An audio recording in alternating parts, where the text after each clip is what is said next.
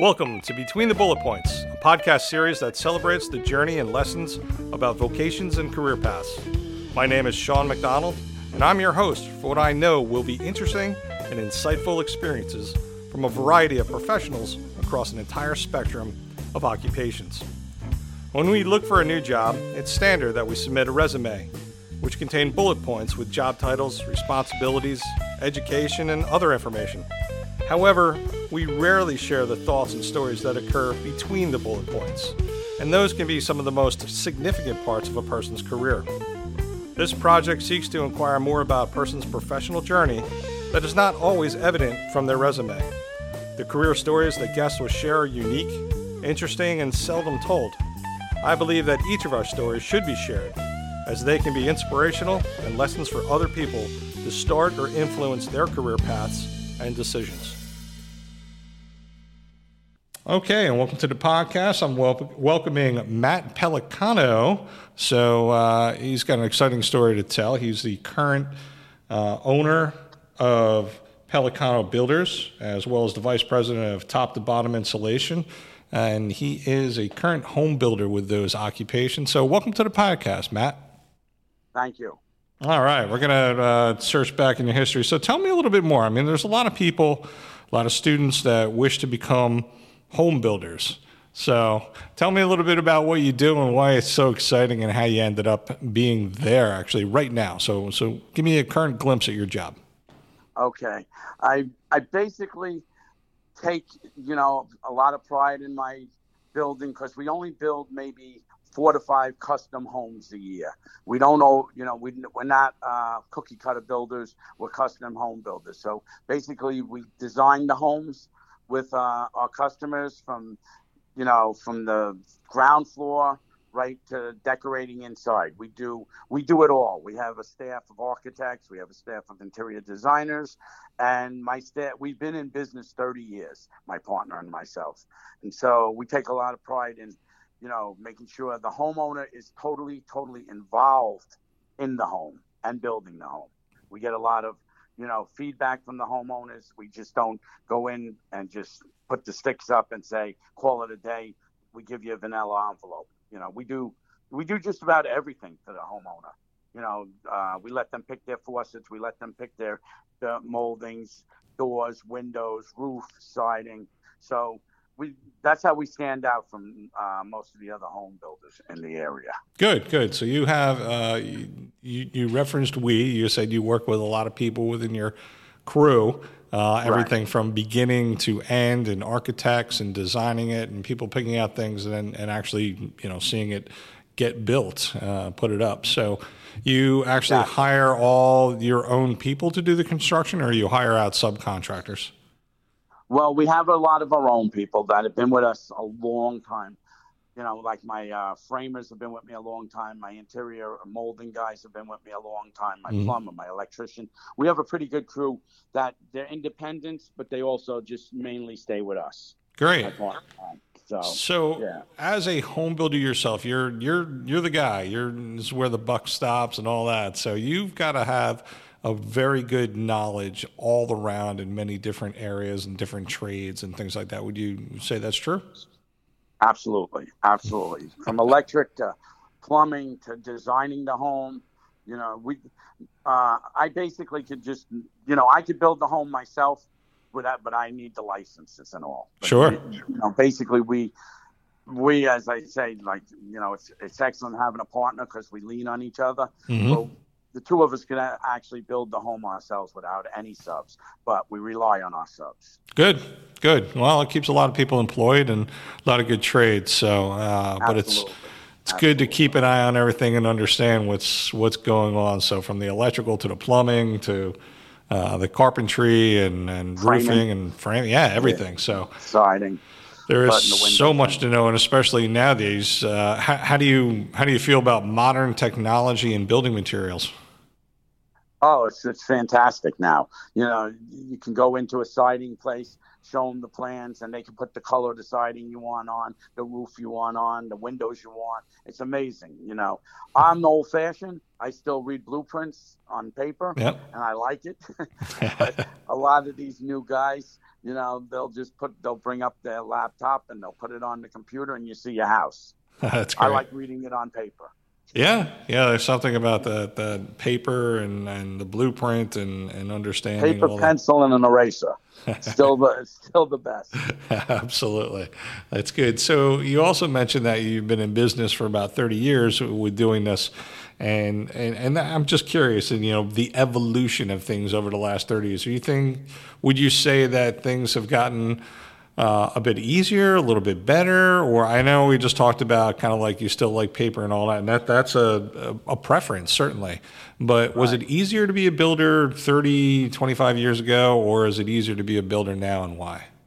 I think it's pretty equal between then and now. You know, there's a little modernization, but when you look at building a house, it's basically the same as 30 years ago. You're using the same lumber, you're using the same nails, except you have your nailers are mechanical, except a hammer.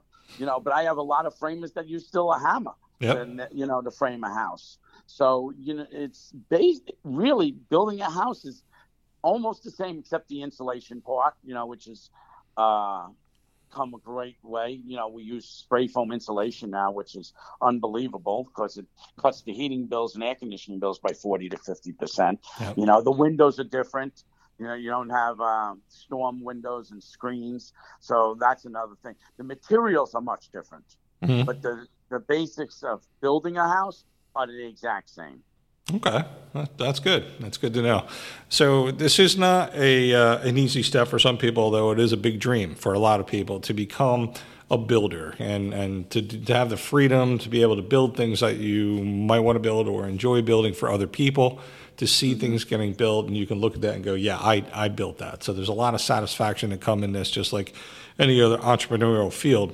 But it's not something you could easily step into. And when you do, I'm imagining from other stories that I know that there's a lot of issues, a little trials and other things that you might run into, and problems in some cases, or headaches. So I guess for the new person entering this field to become a builder, after they have some other skills and they say, yeah, I'm pressing the button, I'm going to become an entrepreneur and I'm going to be a builder, what would you relate to them as some of the biggest hassles, issues, problems, things that maybe you've learned through some mistakes or seeing other people make mistakes? What's the issues in this field? The issues is like a lot of these guys just think they're going to come in and they're going to build a house. And they think that, or call themselves contractors or whatever. We're builders and contractors. We do both. We contract people to do the job, and we're able as contractors to build a house. A lot of these guys that just think they're going to come in, hire this guy, hire that guy, hire this guy, but they don't have the knowledge. You have to have knowledge of your electrical. You have to have knowledge of plumbing. You have to know, where a micro lamp goes and how it sits in pocket. You have to know your masons and how they pour in the concrete and everything else. So a lot of these kids who think they can just come in and say, I'm a builder, you're not a builder. You're a contractor, and you're going to try to build a home. So you really need education. You can't or knowledge of, all these fields. Otherwise, you're not going to just come in and build a home. Right. That's what we get paid for, our knowledge. Good. And the 30 years of doing it. Well, that's the key right there. Now, that's what we want to explore a little bit more. So your career path, your history, your knowledge, how you got that.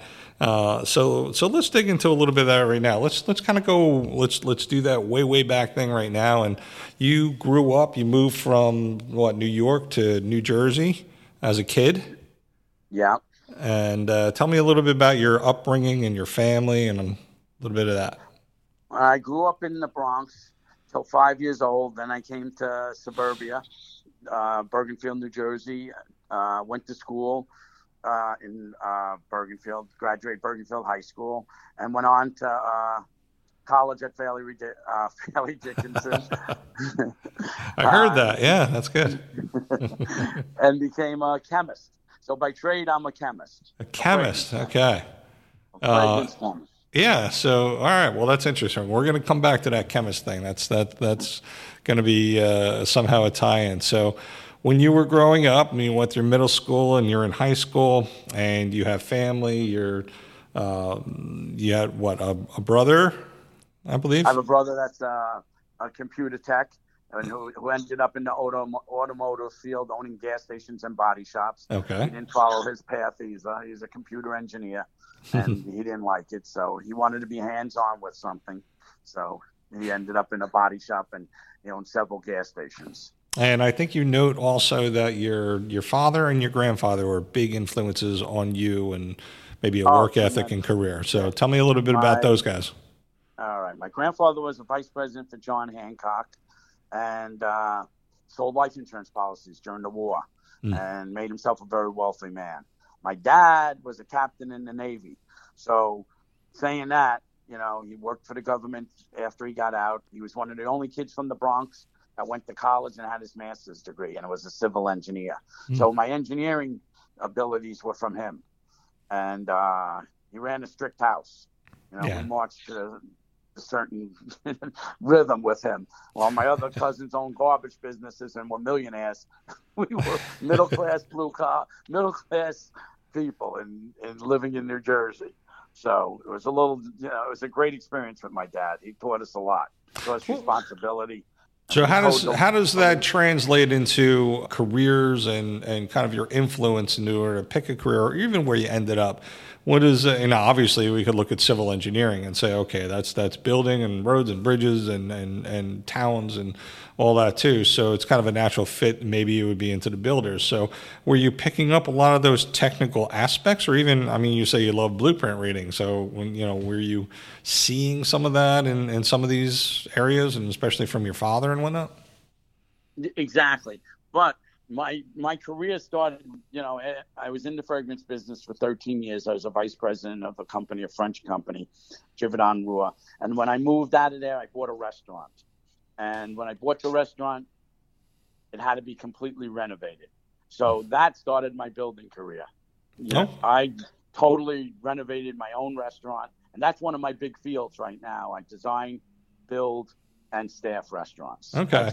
That was always my dream. And that's what So you just mentioned that real quickly, but that's an interesting aspect right there, that you were, an executive in a fragrance company. So there's your chemical background, right?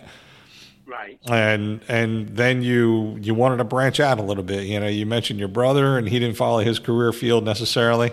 But here's you. So tell me about that switch. Were you getting an itch to kind of do something different? Yes, I always wanted my own restaurant. And, I was tired. I was always like, I cooked and everything else, but I always wanted my own business. I got tired of working for somebody. And so that's how I, became, a restaurateur / builder. So I started building, my career. My father retired. He had not, he always wanted to help me in business with me. My brother wouldn't have him, but they locked heads all the time. Yeah. But myself and my father got along very well. So my father, said, let's get the restaurant and let's build it. So, he was, like I said, he was a civil engineer. So he helped out a lot with the plans and everything else. And then when I got married, my father-in-law was a civil engineer and an architectural engineer. So it was like a family thing. And then and my father-in-law was working at the time for Colgate-Palmolive, and they got laid off. So I said, Pop, let's make one big company. You're an engineer. You don't need anybody. You don't need to work for anybody. And there it went. He became my architect and my engineer. My father was, helped out and everything. But then my father, who was the civil engineer, ended up running the restaurants for me. He didn't follow the building career with me. So your first restaurant was where? First in Westwood, Arthur's Steakhouse. Arthur's Steakhouse. Nice. Okay. So was that something you just took over, started, or you actually built that restaurant? We bought the building, then had a liquor license, and we built it. Okay. My partner and I. Yeah. So you built the business, or you actually built the actual building with the business? No, we built the restaurant, the whole interior. We gutted a building. We built the restaurant, apartments on top, and the restaurant. And then we, staffed the restaurant, built the restaurant, and owned the restaurant. A lot of builders own restaurants for some reason. We don't know why. Yeah, I guess you can, right? So you build it. Yeah. So tell me about your learning curve there. I mean, that was your first, entrance into the building aspect, even though you're building a physical building and you're building a business itself, but this kind of launched your career then into the building business. So you've come a long way since then. And what did you enter? What did you come across in that first building aspect? And I guess one of the questions, if you had to go back and do that first building again, would you do anything different? Oh my God, yes. We wanted the most elegant restaurant in Westwood, New Jersey. Instead of using Luan, we were using mahogany. Instead of using pine, we were using, a mahogany. Oak, number one oak. We used the finest materials that money could buy, not knowing that we could have used lesser cost materials, just painted it and looked just as good. Yeah. We went crazy. Totally. We had no conception of, our budgets or anything. We didn't even know how to do a budget. We just started building it and just buy this, buy that. We had marble, a granite top bar. Most bars were made back then. It was early 80s. Were made out of wood. We had marble. Nobody had marble. My uncle owned a marble place. He goes, "Oh, I'll give you marble." Yeah. Then he forgot to tell us that we had to support the marble on the top of the bar. So the bar collapsed the first time. So we had a really learning experience in that restaurant. Yeah, well, that's good, right? You want to start out and really do it well, but you realize that, yeah, there's a few things I still need to get experience on or understand and all that too. So you then went on to building other restaurants. Yes, many other restaurants. So what's the progression of the restaurants, and how did you kind of choose what to do next, and what did you learn along the way? We learned that we learned the guys that can design a restaurant and do it functionally. So we brought on a designer that just designed our restaurant, this gentleman, Raymond Hombleman, who's unbelievable. All he does is design our restaurants. And we learned how to build restaurants that are functional, that are people friendly. We learned how to build kitchens, which are very, difficult. We learned the handicap rules back and forth 100 times, and boy, they were the hardest rules to ever come across. How to, build handicap ramps, how to have accessibility in bathrooms, how to make, stalls in bathrooms. People don't realize how much work it goes in for handicap accessibility into a restaurant. It's amazing.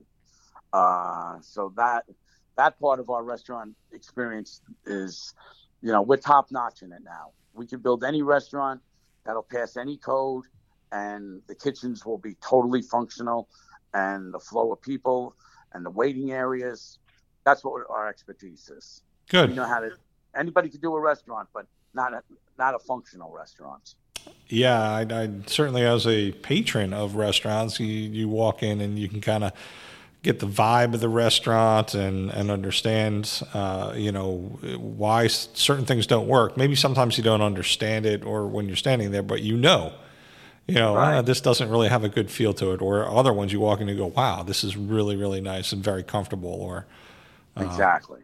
I had an experience last night. Actually, I went out with my family, and we walked into a renovated restaurant. Very, very nice. I did a good job on it, but it was extremely loud. It was open. All the materials they used were hard surface materials, hardwood floors, hardwood benches, brick on the walls, and things like that. And I could just see almost sound waves bouncing off of every surface what they could and into my ears. So it was an interesting experience. So some of those things you learn along the way, right? Acoustics and flow and things like that. Yeah, it's very difficult working with designers that won't listen to you either. But that's why we ended up with this gentleman Raymond, because he works it as a group. He works it with the owner, he works it with us, and he works it with himself. And he's very, knowledgeable of a restaurant. So it's just like working with a homeowner too. We worked with several homeowners that know as much as us. Yep. You know, there's one particular lady, I think you know her, and she helped us a tremendous amount in building her home. Right. Yeah. You know, it was a real learning experience when you have a homeowner putting up molding with your molding guy inside. That's right. I have a somewhat similar background than a person you're referring to, and I know that some of the houses that I have owned, I've rebuilt some of those myself, but I've also worked alongside when we're doing very big jobs with the architects that we were working with to renovate one of our houses, or the post and beam company that we had to make the frame for our house up in Vermont. And they often seem surprised of some of the knowledge that myself and a couple other people had in order to talk the talk and a little bit walk the walk. So we love it. We love that when a homeowner gets totally involved with it. Yeah. It makes it so much easier for us. We had a lady that we built her a beautiful home, and we came to the job site at after the house was framed, sheetrock was going in, and there were 2 pods sitting on the front lawn, and they were filled with all the material we needed to finish the home. Nice. So makes it easier. We let our customers be creative with us. That's great. That's great. So back to the restaurants real quick. I'm curious about some of this stuff. So when you pick a restaurant that you're going to do, and was it a certain theme that you always stuck with, or you went, we say, oh, tonight we're going to go out for seafood, or tonight we're going to go out for steak. I know Arthur's Steakhouse was your first restaurant there. So did you stay with certain themes, or did you move on to other venues? We do what the public wants and what they're, like we just built Beacon 70 in Brick, New Jersey, which is sports-oriented, high-end restaurant. It's like a combination of both fun, great food, and great atmosphere. Well, I'm going to say you're right, because I have been there a few times myself, and I say that's exactly the experience we had. So very nice. Oh, you've been to Beacon 70? I have been to Beacon 70. Yes, I've tried it out, and I've thoroughly enjoyed it, and we'll be back again soon. So yeah. That's nice. See, that was one of our claims to fame. We had a marina, which we incorporated into it. We have doors that open up to the marina. We have sports, TVs that, entertain everybody. And the food is, for the most part, exceptional. Yeah, yeah. So that dictates really, the theme, or what kind of food you're going to buy, or even you say you bought a marina, it was right on the water. So that actually dictates, what the function of building is going to be. I know there's, large window panes to look out at the water, and obviously your menu is going to offer a lot of seafood being there too. So it's got to be pretty interesting. I also believe that particular building, and this might be an interesting conversation, let's go back to the name, the Beacon 70, and the story behind the word beacon and some of the materials that are in that building. The name was created by one of the owners. Yeah. But if you're from the area, the original place was called Pilot House, which they all have to do with nautical. Then it was Riverwatch, and now it's Beacon 70. And the materials from that building we believe, there was so many rumors, but the original owner told us it was taken from a hotel that was knocked down in Point Pleasant. Yep. And the wood was brought from that hotel, very old, famous hotel, I don't recall the name, brought there, milled, and then assembled. I thought I saw another story on there, or maybe a plaque or something around there too. But I've read something on there. My wife is originally from the area. She was born in Point Pleasant Hospital, so she's kind of our local historian. I was very interested in that too, and kind of tied them together as well, and understood that. The wood is just sensational in that building. Yeah, it was great working with it. The architect would not let us paint any of it because it was so beautiful. The mahoganies and the walnuts, and it's just a smorgasbord really of different types of wood in that building. So are you still building restaurants? Yes, we just finished Scarborough Fair in Seagirt, New Jersey. Okay. Another very nice restaurant. Been there a long time ago. Actually, I'll look forward to going there soon again, too. That's kind of a local place that a lot of people know and very much enjoy. So That's high end too. So you like sticking with the high end buildings, materials, restaurants? Is that I enjoy it, but I would love to build an English pub one day with just all natural woods and just a big old square bar with just tables around it, and not as fancy as all the rest we built. Sure, that sounds good. It takes me back to we my don't have days anything around here like that. No, we really don't. I started to say, I was like, that takes me back to my days of just backpacking across Europe, and my mother understanding that I was spending a lot of time in pubs because they're so enjoyable. You get to talk to a lot of people, sitting around those big bars and just having conversations with locals and understanding the local flavor of not only the food, but the town and where to go and what to do and who to speak to. Right. We just bid rods in Seagirt too to build, but I'm really not interested because they want to modernize it too much. So they're going to ruin the effect of the building. That was so beautiful. So you get to have some leeway in what you're choosing to build and what you're not choosing to build in some cases. At this point in my career, I can pretty well pick and choose. Good for you.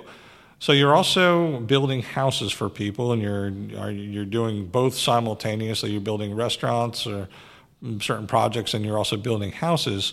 Is that a good combination, mixture?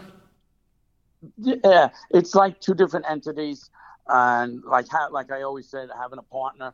I've always had one because I always wanted some time to myself and my family. And if you didn't do it on your own, you can only do onesie twosies.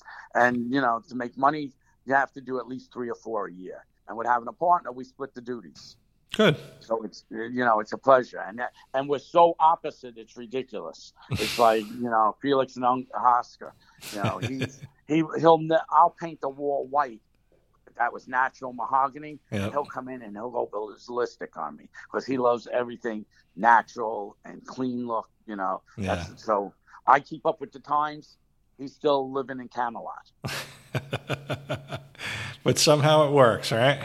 It works. It always does when it's opposites. And being together, I guess, 40 years, it's a long time to be together with somebody. Absolutely. So there's a magic ingredient there that obviously, gets you guys working together and seeing eye to eye and seeing these projects through.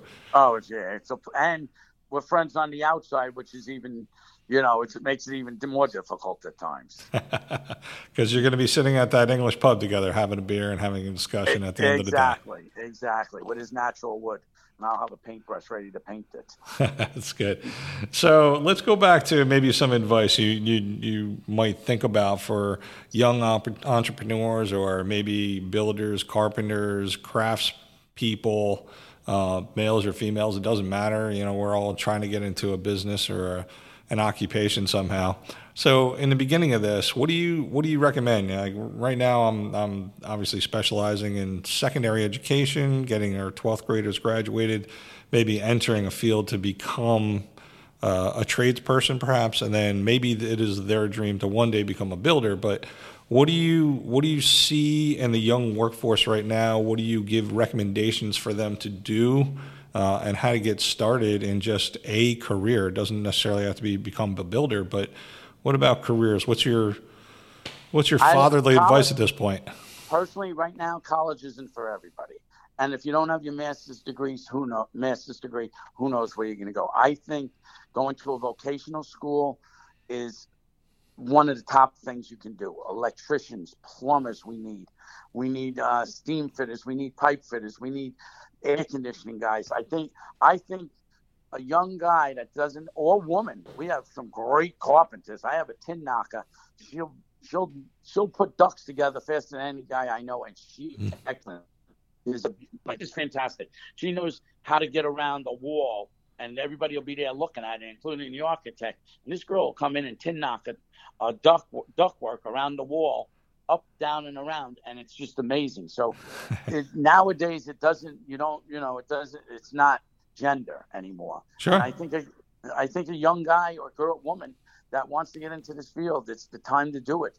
And then you branch out if you want to be a builder, or whatever. Once you learn your trade, or whatever you're going to do, or you just stay in it. There's so many young guys that are plumbers and electricians that we've been seeing that know their stuff, but they all went to school. They all go to Voc schools, and they come out. And I have this one gentleman, Andrew. He's an electrician, and I think he may have even went to a couple classes up where you teach, and he got his electrical license, and he was working for us as an apprentice for a long time. Now we can't even get him to come work for us because he's so busy. He's in demand. So, he's in demand, and there's a lot of money in these fields. And that's definitely the other question, because some people think about the trades. I'm gonna, look at your past. And some people go, I'm gonna go to college for chemistry, and I'm gonna get my master's. And yes, those can be very lucrative fields as well. But obviously, college is going to cost you a lot of money. But they don't necessarily think that the trades are great jobs or even good paying jobs. You're going to tell me that's not the case, right? Right. They're tremendous paying jobs. They're, getting in a trade nowadays. If you're in a union, you can forget it. Those guys with their overtime make I have a friend that's in the electrical union. He's a foreman now. Of course, he's older and everything, but he'll make himself $200,000 this year in New York. Yep. As an electrician, as a foreman. The money is fantastic these days. Fantastic. Good. And a lot of those jobs also have benefits that come with it. Oh, you didn't go to college. I said, I tell her, I say, I did go to college. They said, and you're doing this? I said, yeah, I'm doing this because this is my love. I'm not doing it because, I have to do it. I'm doing it because I love doing it. And, and college helped me a lot. You're looking at the people to come help you out, and some of the people you hire on, or maybe you see other crews around, and you're pretty satisfied with a lot of what's out there. So is there a demand? Is there more work opportunity than we're filling right now, or? Oh, we need help. We need plumbers. We need electricians. We need framing guys.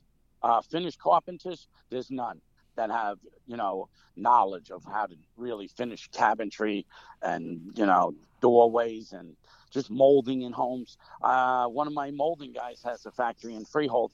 He needs 10 guys. He can't even get 2. Wow. And now these are 2 young brothers that came from Poland, went to vocational school in America, became carpenters, masters carpenters, opened their own business, and they're so successful, it's crazy. Wow. So certainly a lot of opportunity at someone who has that forte or that interest. And exactly. Just needs to get started. So if you're good with your hands, you can do anything. Great. Sounds wide open. Sounds like a lot of opportunity. And never know. Maybe one day I'll go and teach a class. There you go. We'd love to have you. Obviously, there's a lot of great experience that needs to be told, exactly what we're doing here right now, but actually teaching the class to say, this is how it really is done, and in a lot more detail than what we can do in just a podcast. But it's a great introduction. Right. I certainly appreciate your... For an incident, I have a cousin. His name is Mitchell Joachim. Yep. He's a famous architect, and he teaches at NYU, and he teaches a class, what you want to be when you grow up. Nice. That's interesting. It's a lot of information. There's a lot of things to ponder about there, and I'm convinced that hardly any of our young people get that information. We're fortunate because we're a school of choice in the vocational technical schools and teaching career and technical education, and that's the reason they come here. But there's many, many more comprehensive high schools out there. I've taught in them before myself, and there's no focus really on careers and what you're going to do with the rest of your life. Right. Certainly following your passion or getting skills and all that too. It seems that the focus is, okay, go to college. And that's about it. But what I can also attest to is the fact that college is really in the same business that we are. And, we're all there to help people prepare for their future anyway and what you're going to do afterwards. So you go to college, you're going to end up with a degree in something. And that's supposed to be your career generally, although there's a lot of people that, much like yourself, you've started, you've done it, were successful in it, but then you found out your passion lies elsewhere in what you want to do. Exactly. So, exactly. Hopefully we can help turn some people to just understand that there's a lot of opportunity in many things. And somehow we got this maybe a negative attitude towards working in the trades or some of the building areas and all that too, as it was kind of labor work, or you're out in the heat in the summer and the cold in the winter, or it's dirty or something like that. But some of those things are a small thing to put up with, and some of those people want to be outside and not sitting at a desk or in a lab. Exactly. That's one thing.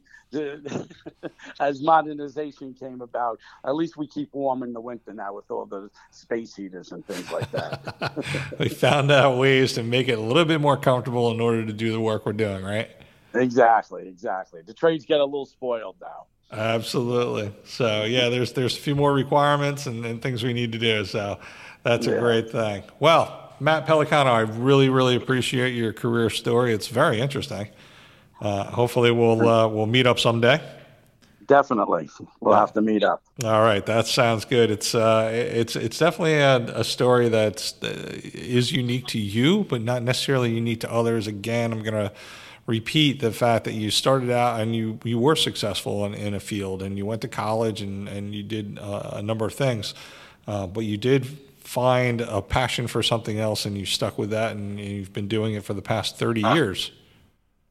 30 years plus this year. 30 years plus. That's great. And that's success in itself.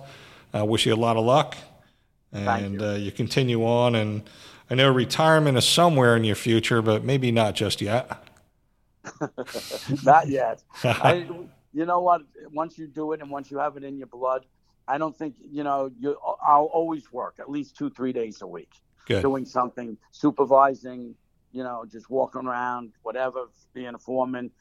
Once it's in your blood, it's like the restaurant business. Once it's in your blood, you don't ever want to leave it, because it's entertainment. It's dealing with the public. It's great. And the last 5 years of my career with customers for building homes has been sensational.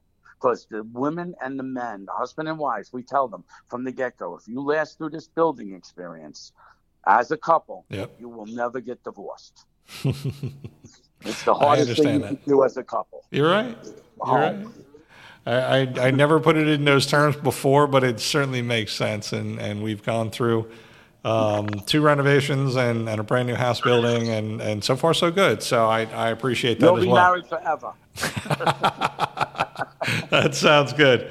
Well, Matt Pellicano, thank you so much. Good luck with your business. Good luck with the rest of your career. And it's really a tremendous time. So thank you again. You're welcome. A pleasure talking to you. Thank you again. Talk to you soon. All right. Take care now. That wraps up this episode of Between the Bullet Points. My name is Sean McDonald, and it's my hope that these career stories can enlighten and inspire people that may be contemplating career choices or changes. If you or someone you know would like to be a guest on this podcast, please email us at betweenthebulletpoints@gmail.com. Thank you for listening. This has been a production of the Resume Project, regarding careers, resumes, and what happens between the bullet points.